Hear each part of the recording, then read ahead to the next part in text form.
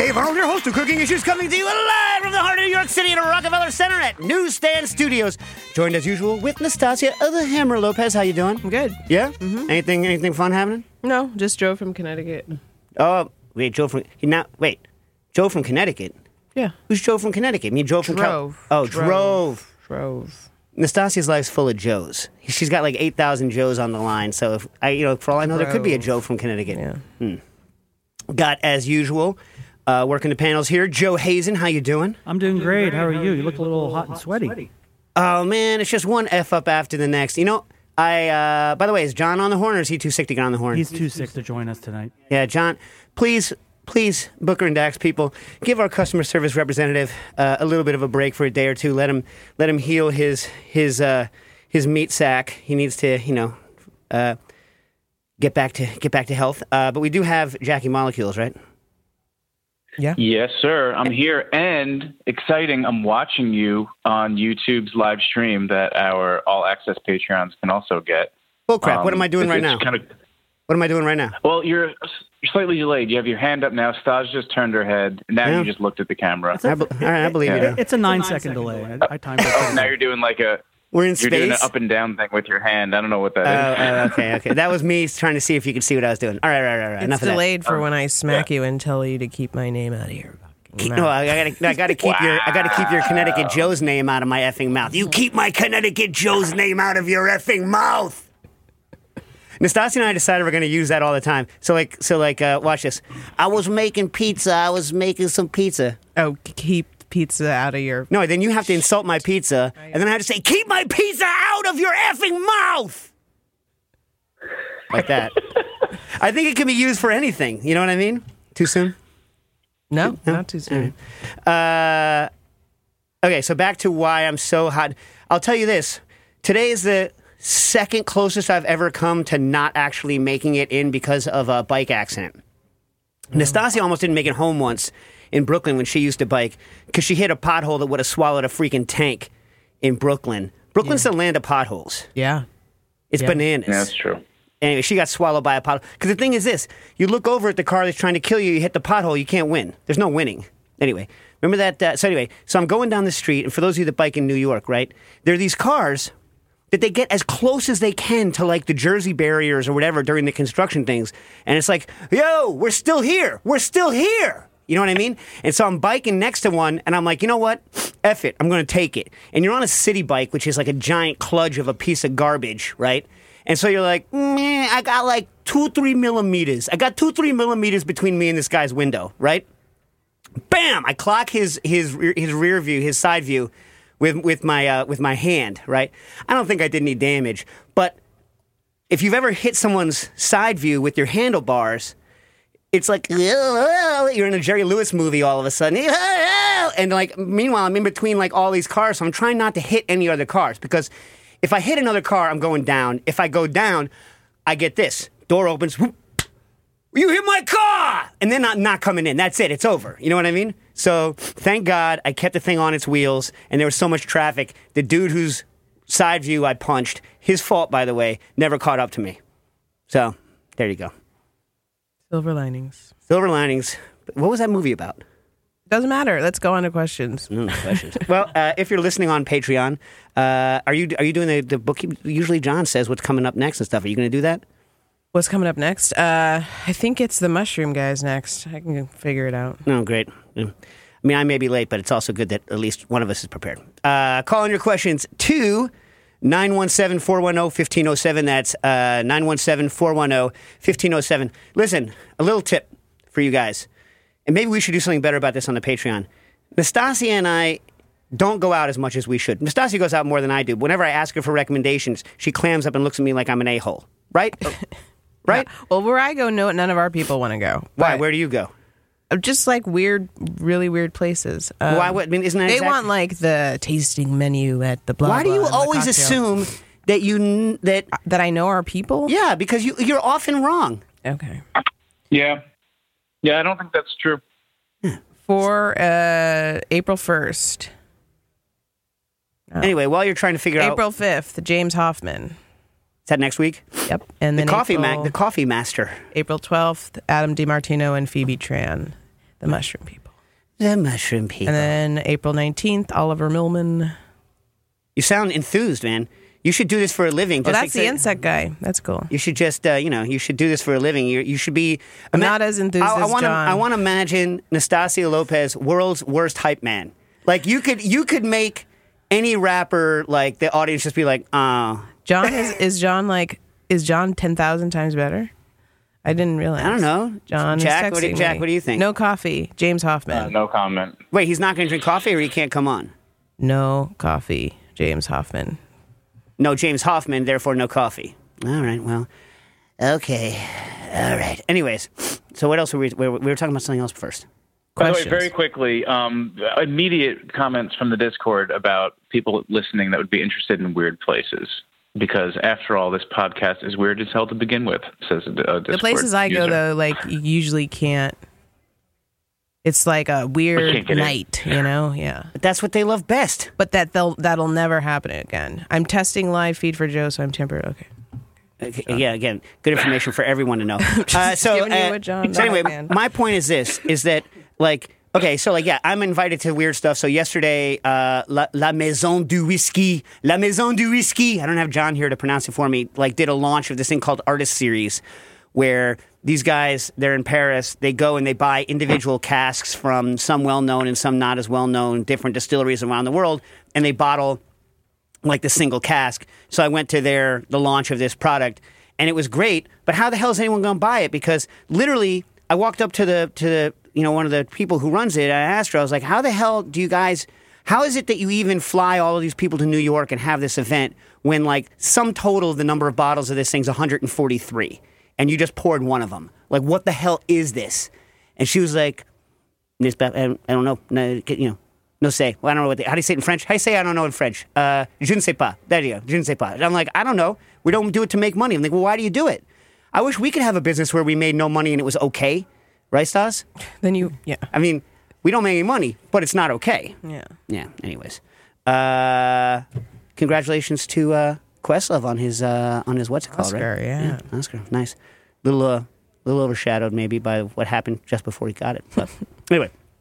Okay, so if you're going to call and ask for a recommendation, well, here's what I recommend. I recommend we put these things out on the Discord so that people who go out more than we do to kind of normal restaurants, like I'm better at, where do I buy weird ingredients? Or, like if you're in a town that I've been to a lot, like what's the good cheese shop? Like that's what I'm good at. You know what I mean? Like Nastasia is good at like, where's the fun place where weirdos hang out? Or like, how do you find X, Y, or Z, like a strange happening in a particular locale? That's what she's good at. But that doesn't happen twice, But the hottest restaurants, like I don't really go that often to the hottest restaurants anymore. You, Stas? No, I do not. Do you enjoy going to the hottest restaurants? No, I do not. Okay. But the Patreon people, I'm sure a lot of our Patreon people know it. What? I said I stopped doing that also, like the hottest new restaurants. Why? I don't know. Kind of gets tired. Wow. We're just a bunch of mopey moes here today, huh? Yeah. Yeah. Man, in case we have time, which we won't, if we need to unmope, my cousin James told me a fantastic joke, and it's not even offensive too much. Anyway, but I doubt we'll have time. Okay, so again, and this goes back to the first question that's on my list we had last week from Dale Harris. Get this out on the Discord. This is something that should be handled on the Discord. Boston, New York City, best places for non-alcoholic beverage program. I actually put this out to Derek Brown, who is currently or just formerly of Columbia Room, who does a bunch of amazing non-alc stuff, and also Jackson Cannon in Boston. I haven't heard back the names of the programs yet, so I don't know what to tell you, Dale. I want people in the who are listening in the Discord to help out, Biff Ditt writes in, hey, Dave, have you had I've always think it's pronounced Ouija, but I don't know. Wege. I've always, since I was a kid, pronounced it as Ouija. What do you think, Ouija or Ouija? Ouija sounds bad, so I'm assuming it's Ouija, right? Yeah. It's not Ouija. No. No. And it's not real German. It's not Vege, right? It's Ouija, right? Yeah. Ouija. Have you had Ouija pretzels from Hanover, Pennsylvania? If not, where can I send a bag to? Their top drawer. Well, Biff, I have had them many times. They don't really sell them that much around here anymore. The brand of record that you get here, you still get Schneiders every once in a while, but for some reason for the past 20-something years, Schneiders have been impossibly stale. I don't know why. Schneiders is also the only brand that uses the clear salt. You know what I'm talking about, the clear pretzel salt? Are you a clear salt or a white salt gal? Doesn't matter. Doesn't matter? All right. Remember when we were at the bar and I was serving hard pretzels and a friend of yours, like a restaurateur, came in. He's like, "You should serve soft pretzels." What did I tell him? No. I said, "Get your own place, jerk." And he's like, "I have my own place." I was like, "Then serve soft pretzels there and leave me alone." I like soft pretzels, but I love hard pretzels. I'll put it that way. So I used to get them, and you know what? They're good. I used to be like very much more of a purist on pretzels than I am today.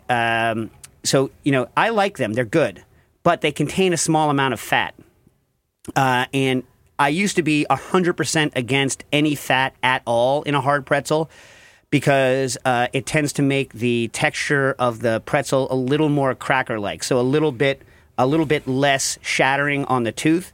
And the way that you don't, like, if you're going to use all-purpose flour and you don't use fat, you're hosed because it's going to be too hard because of all the protein. But if you use Snavely's, which is what you're supposed to use, soft pastry flour, not bleached but soft pastry flour, then you're going to be fine.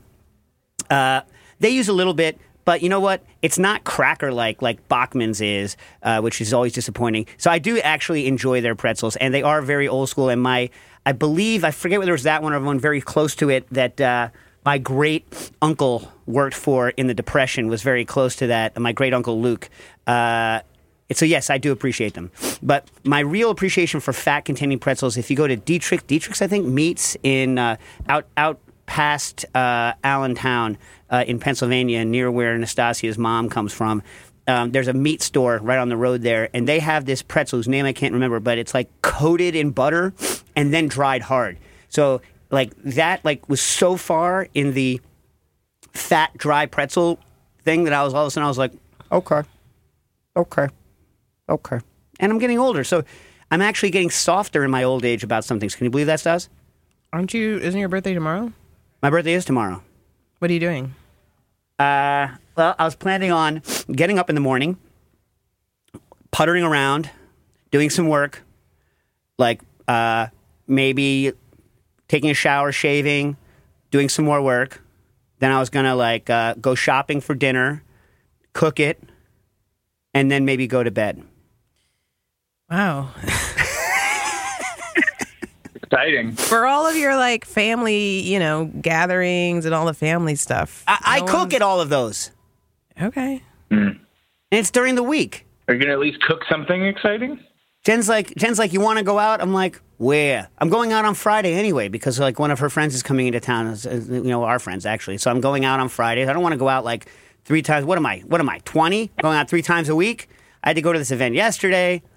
Am I going to cook something special? I don't know. I have some magic pork in the freezer. I might cook myself some magic pork. Okay. What should I have with the magic pork, people? Anyone? I might use my new waterless cookery. I don't have time now to go into the ins and outs of waterless cookery, but these weird aluminum pots from the 30s that I have, I've been doing all of my mashed potatoes in them and cooking them without water. So you just literally, it's the craziest thing in the world. You just put dry potatoes washed with the peel on into a dry pot. You with me so far? Dry potatoes into a dry pot. And the trick is you have to almost fill the pot. As full as the pot can go, that's how much you should use. Then you put the lid on and you turn on the heat until you can feel the steam hit the top of the lid.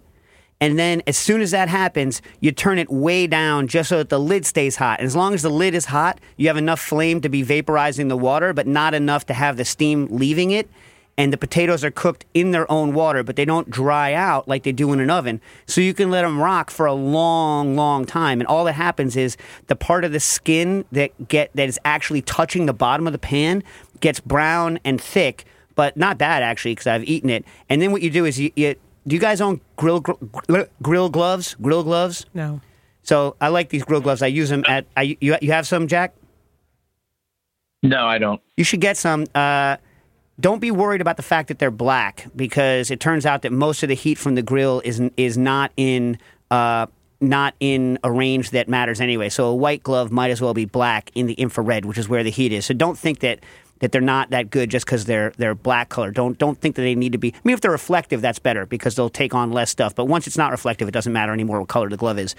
And they're like 2-3 layers. So, but there's not a lot of liquid on the outside of the potato, right? So I can literally put on these grill gloves, go right into the pot, pick up the like steaming hot potato, and then just take the peel off with a petty knife, right? And just that little bit of peel that I'm holding on to with the petty doesn't burn my thumb. I mean, I also don't feel very much heat with my thumb. And so I can peel these potatoes like while they're steaming hot, leave the jackets on so I lose very little. And, I think it tastes maybe better. I don't know. I haven't done a side-by-side, but I think it's a good way to cook the potato. So maybe I'll do that tomorrow, Nastasia. Okay. Is that enough of a... What kind of gravy should I have? I don't know. I've been making a lot of mushroom gravy, so I'm kind of sick of it. What kind of gravy should I make? I don't know. What kind of gravy do you like? Do you not like gravy? I don't usually make it, no. What about you, Jack or Joe? What's your gravy preferences? Mushroom gravy sounds good. But I just made a mushroom gravy. I make a really good mushroom I gravy. don't really know. What about just like a pan gravy? Yeah, but I do all low temp cooking, so there's no pan stuff left. No. This is why I like whenever I do like boids. I like to bone them so I can make a gravy with the bones before I bother cooking them. You know what I mean? I like a two-front thing, but I don't think I want a chicken gravy with a pork. I mean, I have a bunch of chicken bones in my freezer rather. I mean, who doesn't, right? Anyway, do you save your chicken bones in the freezer? No. You don't have chicken bones. You don't like to cut up animals when you're alone. I don't cook a lot. Okay. Wait, did we get this? Oh, there's another one. Josh Kaplan. I'm a fine dining chef in D.C., headed to New York City for a pizza tour. I built a list from Mike Portnoy's reviews and asked some chef friends about their favorite spots. Are there any places not to be missed? I mean, I'm not a freak. I'm not on point. I'm useless. I'm a useless person. You guys got to ask me questions like I know the answers to, like exactly what's the difference between like a soft pastry flour, an all-purpose flour, and a bread flour. Here, I can help you out. Best pizza in New York. I can't help you so much. Jack, you used to eat pizza in New York, and Joe, you eat pizza in New York. What do you like? Are you fancy pizza people or cheap pizza people? I can tell you a good dollar slice. The one by West. What's your dollar slice? Wait, I'm interested in that answer. I mean, it's not good. It's good for $1. It's like, like a Kia is a terrible Bentley, right? But it's not a bad Kia. You know what I'm saying? It's like, if you're walking into a place and you're like, I want a slice, I'm going to hand you $1 bill. They're going to hand you like a sallow piece of garbage with like a lot of potato starch mixed in with the cheese so that the cheese is stretched. And you're like, I get it. That's fine. You know what I mean? And the one on 6th Avenue, I think, is decent for that. 6th Avenue and 8th. And yeah, it's good. Right? You like that one, right, Stas? Mm-hmm. Caller, you are on the air. Hey, this is Jacob calling from Des Moines, and I have a moisture management question. And since Dave is the master of moisture, I figured this would be a good place to ask. There you go. All right, what do you got for me? Okay, so I am really curious about the method of making puffy, crispy skin roasted pork. Oh, yeah. And I have seen many iterations of it. I've seen the Marco Pierre White one where he literally just rubs some oil on it and puts it in a low oven, and it gets insane. I've seen a Chinese method where they prick it with like the Chinese equivalent of like a jacquard and then brush it with vinegar and then put a layer of rock salt on it and then roast it and then broil it. I've seen some random guy on TikTok who essentially shallow braises it and smokes it and then finishes it under the broiler. And I am just curious about what's going on. Can you kind of tell all the nice folks at home how to succeed at this process? And then ultimately what my main question is, what I really want to figure out is, can I cook the pork ahead of time? If I were to do, for instance, an event off-site, cook the pork ahead of time without puffing the skin and then bring it to the site and puff the skin on site? Absolutely, you can. Now, it's funny. It's a good question. Most of the jacquarding and pricking, or the way that the modernist cuisine guys used to do it with a dog brush. Make sure you get a fresh dog brush. You know what I'm talking about with the dog brush, right? The one with all the tiny wires on it. Yeah. That they use on duck breast, but I think they also use it on pork. Or if you look at like a lot of the Chinese language pork YouTubes, you'll see them like multiply stabbing the skin a bunch of time, and that's really just to kind of like help it render. But render the fat, right? Render out. Right. The interesting thing comes like salt. Obviously, is going to draw some moisture out as well as make it taste good, right? The interesting question is always like some people are painting it with an acidic paint on top. And some people are painting it with a basic paint on top, right? Like baking soda, for instance. And sure. I have never so what's funny is that anytime you take most of those things aren't affecting the fat itself; they're affecting the connective tissue under the fat, right? And so anytime which is protein based, and anytime you shift a protein away from what's known as its isoelectric point, you induce changes, right? So the other thing is that baking soda will shift it towards brown because it also shifts Maillard and Browning reactions into high gear, whereas shifting it towards acidic will keep it blonder. So like the more acidic it is, and I haven't tested exactly which effect is going to be better on the collagen to break it apart and cause it to puff up much, but it's interesting that both are used, and it just goes to show how the same chemistry in two opposite directions can have kind of similar effects. But I haven't run it down on pork skin. It is something that I was going to do for the book, but then so many other people are working on it, and I figured that if I tried to tackle crispy pork skin, I would be accused of like going outside of my wheelhouse. So I kind of stopped. Plagiary or whatever. Yeah. Right. So I kind of stopped looking into it. But whether or not you can cook it ahead of time, for sure, the issue is really just drying that skin out in advance, right? So what I would do is if you're let's just say we're doing belly. You didn't say you were, but let's just say we're doing belly. Yeah. Okay. It's going to be belly. Keep the piece as big as you can, right? Also, right. Just be aware that you know how like there are certain muscles in the belly that tend to dry out more if you're going to low temp. If you're going to do a traditional braise, right. Then kind of the gelatin from the connective tissue kind of weeps all over everything and tends to moisten the drier muscles. But in a low temp cook where the collagen becomes soft but doesn't actually completely bleed out into the entire mass of right. meat, those muscles can end up tasting a little drier than you would like in a pork belly. But I would keep the piece as big as you can, right? Low temp it and then chill it all the way down until it re-gels. Okay, until it's a solid mass again, and the skin is soft, and re-gelled, not soft. And then I would cut it into whatever portions you're going to crisp on, and then I would air dry the skin, and try to protect the meat somewhat from drying out, and air dry the skin, and then do it. And I've always wanted to. I didn't do a side by side where one side has nothing. One's three sides. One is the vinegar and one is the baking soda. My guess is that it's going to be differences of just texture on the outside. And then of course you have a question: are you going to pan it in oil because that crisps up real nice, or is it just going to be a broil? Right? Or are you just going to throw it in the oven? The oven's the most dangerous in terms of overcooking the meat at the bottom, drying out the meat. You know what I mean? Sure. Right. I've got options there, and that's kind of what I guess another great point that I'm glad you brought up. So the site that I'm thinking about doing this at has a wood-fired pizza oven, basically. And if it's possible, I mean, that could be a thing. Could impart some nice flavor onto it, perhaps.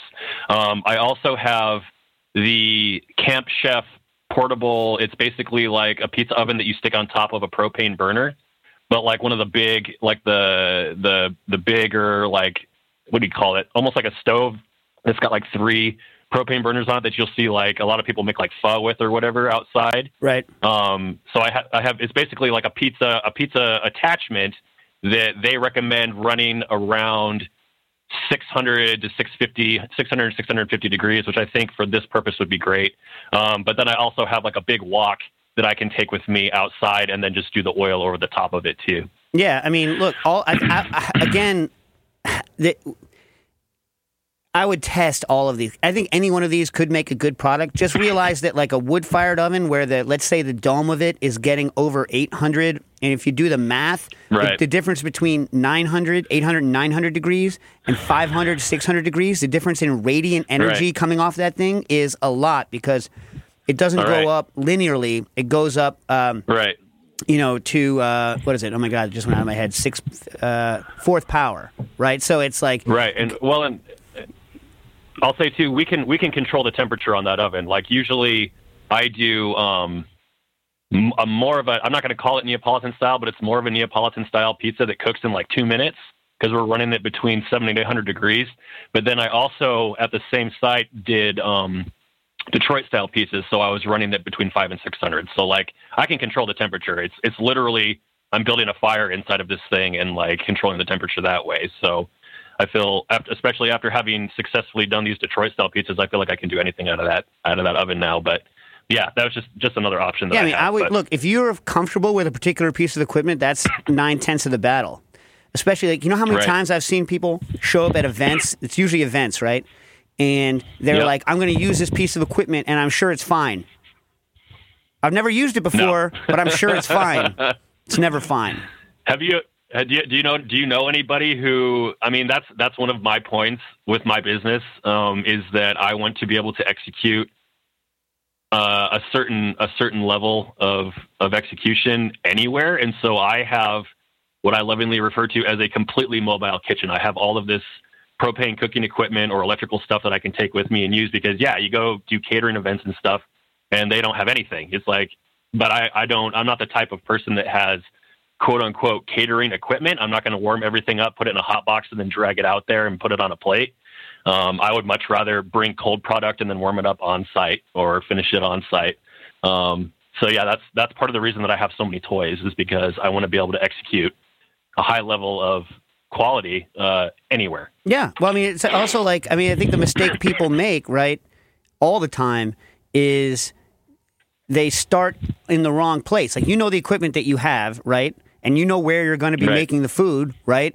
So design the menu around that, around how you're going to Yes. make it.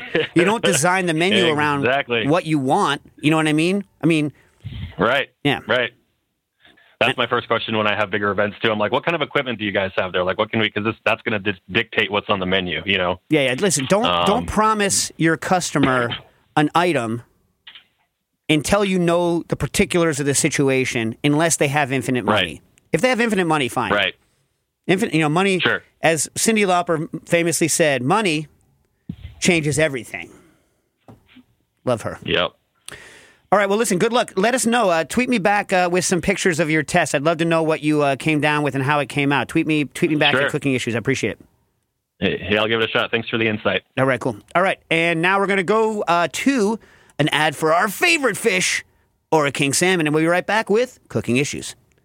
Today's episode brought to you by Ora King Salmon, everybody's favorite fish. Today in the studio, we have Michael Fabro from Ora King Salmon to talk about it. And I was curious about sustainability. You guys have the highest certification possible from the Monterey Bay Aquarium Seafood Watch. Is that true? Yeah, that's absolutely true. It was important to have a third-party certification to verify that our practices were sound. Really, the one that most consumers or most Americans look to is this Monterey Bay Seafood Watch program. And they have a very simple way to judge it. They have a green, yellow, red system. Green meaning it's a best choice. Yellow is a good alternative. And red is something you should avoid. They look at everything from your feed, your impact on the water and surrounding environment, fish in, fish out ratios, any impact on wild fisheries. Like Ora King was actually the first marine farmed salmon in the world to score the green or best choice rating. So that was a really significant achievement for us and kind of validated what we've been saying all along. There you go. The only best green choice for salmon aquaculture, Ora King Salmon, everybody's favorite fish. And we're back. Okay, so we have a question here. This is a classics in the field question from Zachary Stewart. I don't know if I have the answer today, but let's see here. My sister-in-law is looking for a book that talks about all the cuts of meat from as many animals as possible, at least pork and beef. It should give the characteristics of the cut, how it is best used, the kind of dishes, and how best to cook it. Trying to learn the things a butcher would know without becoming a butcher, how to be an informed meat consumer, etc. Thanks for the show and keep up the good work. So, I don't know if there's one book that deals with all of that. The what is it called? The North American Meat Producers NAMP old picture guide of various cuts, and I think we talked about it when Matt was on the show briefly a couple of weeks ago. It's maybe a little outdated, but it's an awesome picture book. It's spiral bound, and you can take it into the shower with you because it's meant to be like washed down. Like in case you accidentally cut open a cow next to it and like it bleeds all over the book, your book's going to be fine. And that's an amazing book. Everyone I know likes it, but find it used and don't spend a lot of money on it. I think for one that's a little bit now long in the tooth, it's a little bit old, but the old River Cottage Meat book, I think is good. John reads this kind of crap, and next time we have Matt on, I'm gonna put a pin in it and ask Matt when he comes back on the show because he's gonna be coming on like once every other month, right, Stas? Something like that. Yep. Yeah. Someone in Discord said on the last call, "This is a long ass call." Okay. I'm keeping up with the comments. Yeah. Well, thanks for slowing down the show for telling me that. Awesome. Licensed Magician 69 at AOL writes in. Dave once mentioned that he knows why. Wait, that's the guy. Nastasi goes this. Nastasi's like, that's the same guy. That call was long, and here I am. I'm going to make it longer. Nah. That's the guy that just commented this. Really? Awesome. So here I am spending time on your stuff. See? All right. Dave once mentioned that he knows why electric multi-cookers, a.k.a. Instant Pot, etc., aren't made to reach a full 15 PSI. He did not say specifically why. What's the reason? Okay, so Nastasi and I used to hang out with, occasionally, someone who made these things professionally for one of the big-name manufacturers. I won't say who it is or what it is. And literally some of it is this following fact. They're like, well, what do you need the extra pressure for, right? So there's a whole range of people who, like, are engineering and making this that aren't necessarily cooks and don't really understand why you would want the extra pressure. Because in truth, right, it doesn't necessarily take that much longer to cook something at 10 PSI than it does to cook it at 15 PSI. It does take a little bit longer at 5 PSI. But they're not sitting down in a kitchen like they would be in the 1910s or 1920s. And frankly, they're not hiring someone in a kitchen. So it used to be that the big manufacturers would they would set up a test kitchen. And people who make food, like Unilever, still do this. But kitchen manufacturers don't have kitchens anymore where they're hiring people to come up with recipes that are awesome with their equipment to sell to you. I just don't think that's as much of a thing as it was in the teens, 20s, 30s, 40s, and 50s. And so they're not doing like the tests that we used to do back in the day where, we get a pressure cooker and we cook products in it at 10 different pressures and see which ones taste best. The answer is 15.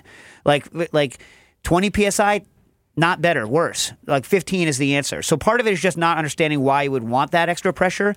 They have to over-design it to get it to go to those pressures. It becomes more of a design problem. And also, those electric Instapot things, a regular, real, honest-to-God pressure cooker, you moderate it yourself. You set the temperature and you moderate it.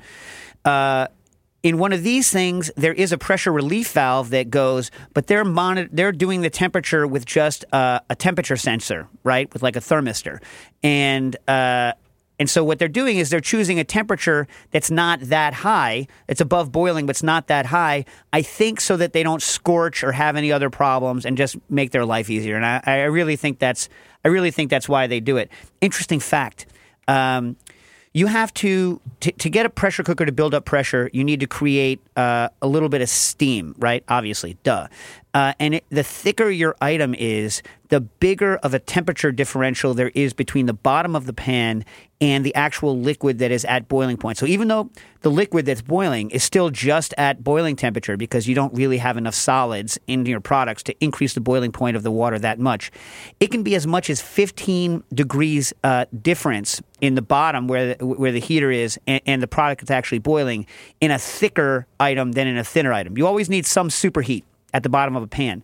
And so very thick items at the bottom of your pressure cooker, you have to use a lot of extra superheat. And then if you make a gel layer on the bottom of your pan, like let's say you're thickening in a gravy and you make a gel layer on the bottom of the pan, then all of a sudden you're creating a layer you have to have conduction through, and that drastically increases the temperature you need to maintain pressure without scorching.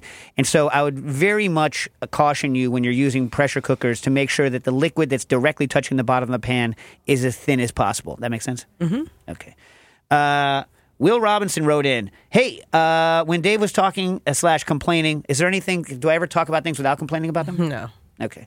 So like talking is complaining. You don't need to say both. Right. Yeah. About the measuring cup that came with his Zojirushi rice cooker. Was he fully aware that the Japanese Go is a volume of measurement predominant in rice cookers? No. And I wasn't. I was just, I had never really researched where that measurement came from. So then I looked up a Go. And a Go is 180.4 milliliters, according to the Wikipedia, if you can believe the Wikipedia, which is, for those of you that are keeping track, 0.76 cup. And so I took my Zojirushi cup, which hasn't seen water in, I don't know, decades, right? Because I don't get my rice scoop wet. I'm not a crazy person.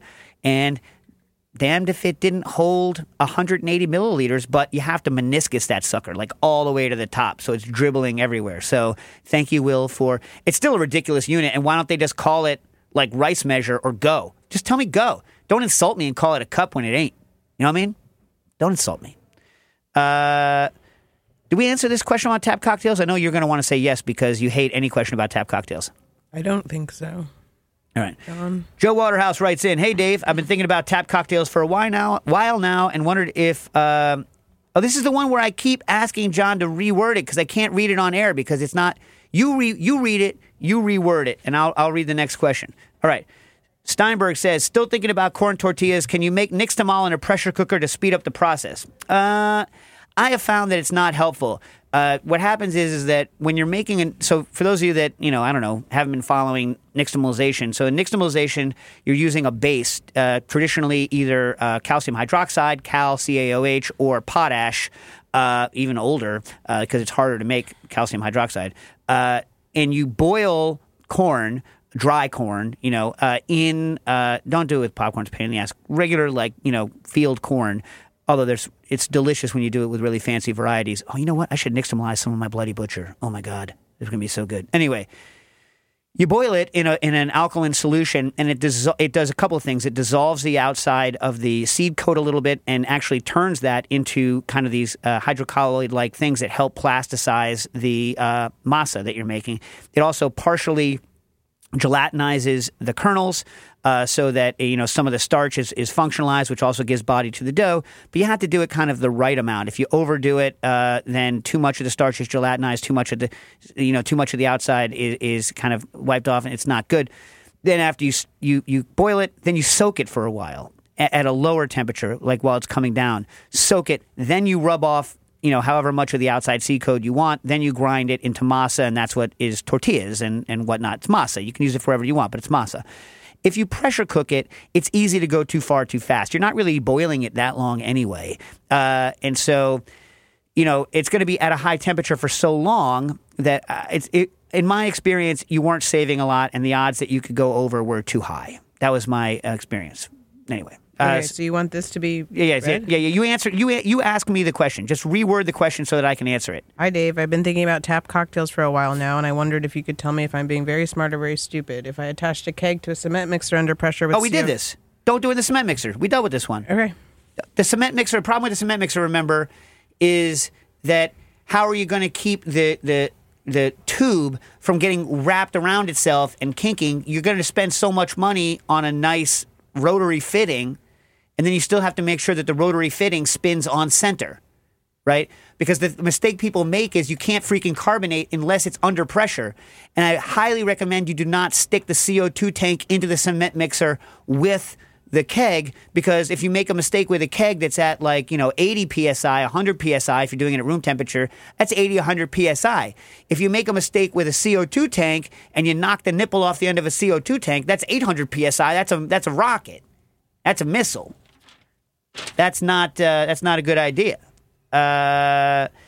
Nicholas asks, would you recommend any resources or books on how to get the most out of your rotovap? I think we already answered this one too. No, I don't. There are no good books on rotary evaporation just because there aren't enough people doing it. Look at Cooking Issues. The best thing to do, and I know this sounds like a dick move, either get one and find a chemist who is willing to come to your house, pay them in booze, and have them show you how to set it up. And then go on Cooking Issues or anyone else who writes about using rotary evaporators for cooking, and then try to learn the difference between what a chemist is trying to do with a rotary evaporator and what you are trying to do with a rotary evaporator, because it's very different. But learning the nuts and bolts of running one, actually keeping one in good shape, is a very different thing from learning how to make it taste good. And usually, like, you can't find the same person who's good at both. All right, does that make sense? Question: why does meat? This is from Jay. Why does meat go dry / mealy if you sous vide it for too long, even at low temperatures? For larger cuts, I notice it continues even at temperatures lower than desired. Is there a way to prevent this while still breaking down collagen? And if not, does this suggest some steaks are too thick for sous vide? Too thick for sous vide. That's my mental capacity. Too thick for sous vide. Let me ask you before I'm going to answer your question. I'm going to give you your time. I have been studying like the long extended history of low temperature cooking, going back way far back. You know what we should do sometime, Stas? Were you willing to do? How easy is it to dig in your backyard? Easy. Really? Mm-hmm. So it's not like where I was in Connecticut, where it's all rocks. Mm-mm. You want to do some underground cooking? No. Why? Okay, yeah, let's do it. Why? I'm not curious. If you say no, you said no so quickly. Like, I've asked you to do that last summer, and you're like, I don't have time. I don't have interest. But if I do it for the book, I didn't say I don't have interest. You know what? You may pay me to be this terrible person. Anyway, here's the issue. So collagen breaking down, everyone likes to think, and I might have even written back in the day, but it's just simply not true, that once meat fibers, the fibers themselves, right, the muscle fibers, reach a certain temperature, that they are relatively static, right? And so then you can keep it at that temperature forever without it overcooking. Simply not the case, right? Simply not true. So what happens is that it's true that most of the movement in a protein like that happens relatively quickly, but then it keeps on, first of all, getting firmer, and then also getting like mushier as it goes forward, right? So the more you can drop a temperature below your target temperature, right, the longer you can keep things running. But certain things, it's almost impossible to keep them from going dry or stringy. So, for instance, like tenderloin has no connective tissue in it at all. And so you start noticing that mushy fibrousness in a filet very quickly, which is why like I try to keep all of those cooking times down below an hour on a filet if you're going to do it, right? Like all in, I want that like under an hour. And this is why if you read a lot of my old stuff on the blogs, I'm like, I really don't like cooking chicken low temp longer than an hour, because once it's reached cooking temperature and stayed there at cooking temperature for more than an hour, I start to notice some of that mushiness.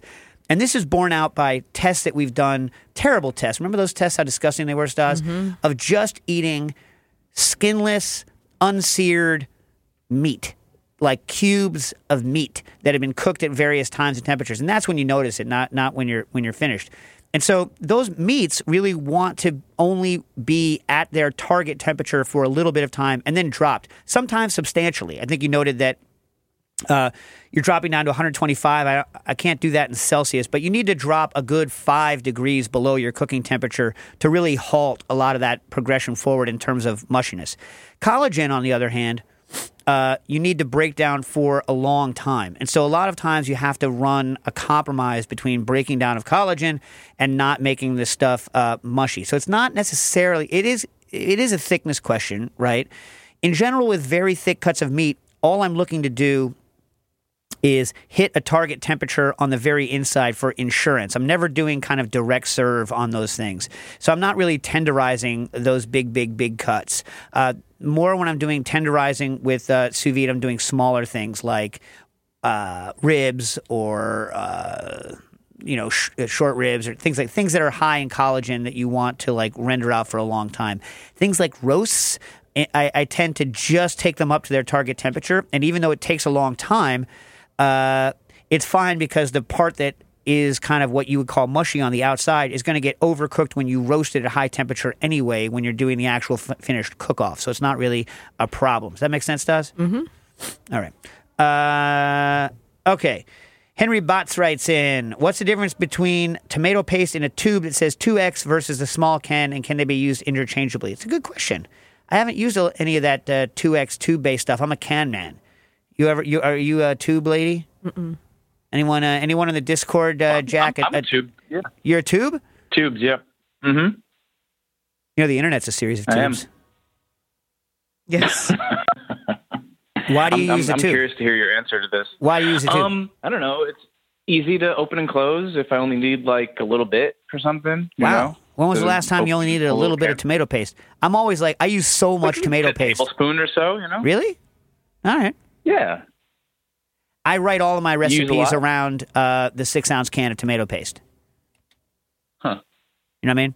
Like, I'm always like So using. what's the difference? I don't have the tube. I would guess they're the same though.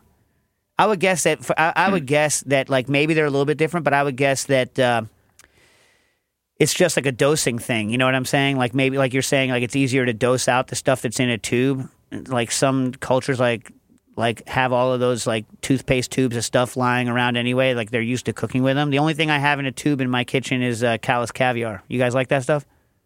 Yeah. Yeah, I like Never it. had it. You never had it? Nils used to call it Swedish Yeah, it's toothpaste.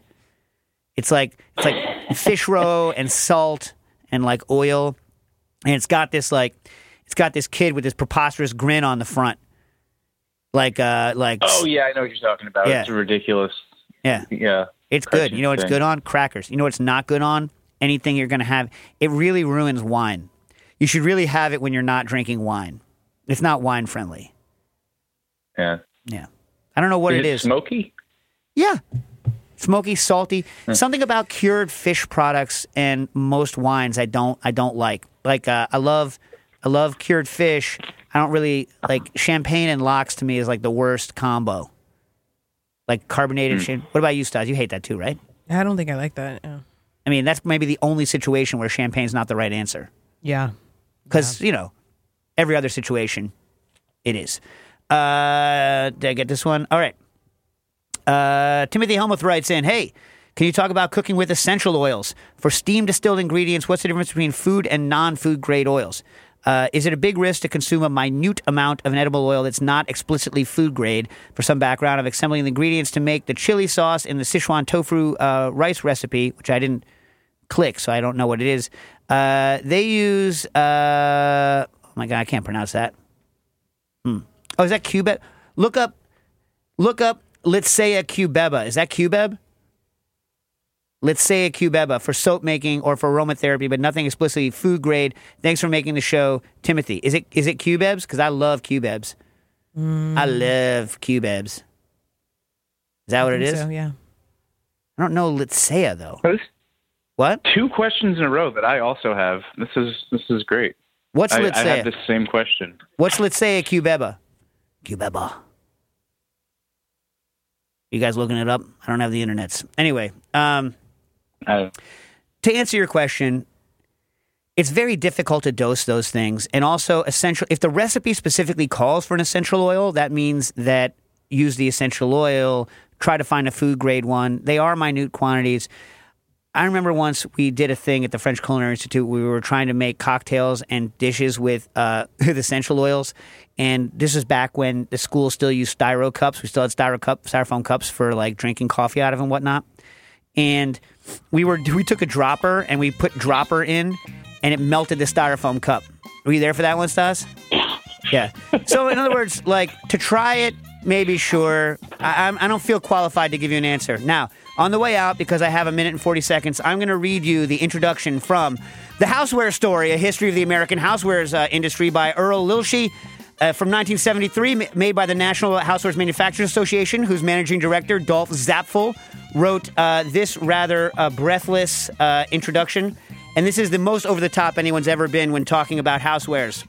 This is back when it was still cool to ruin the environment and build as much stuff as humanly possible before the first oil crisis. The publication of the Houseware Story is one of the proudest accomplishments of the National Houseware Manufacturers Association in its 34 years of service to the American housewares industry. We're sure this lively and comprehensive history of a fascinating business will prove to be of great interest to all members of the industry, veterans and newcomers alike. We hope that further that this important first will enrich their understanding of the industry and make them even more proud to be a part of the amazing conglomerate we call Housewares. It was 1968 that the industry leaders then serving as NHMA directors determined that the time had come for someone to chronicle this American economic miracle that is Housewares. Someone somewhere should write a history of this lusty, sprawling giant that has grown at ever-increasing speed in the years since World War II, reaching an annual volume of over $15 billion in 1972.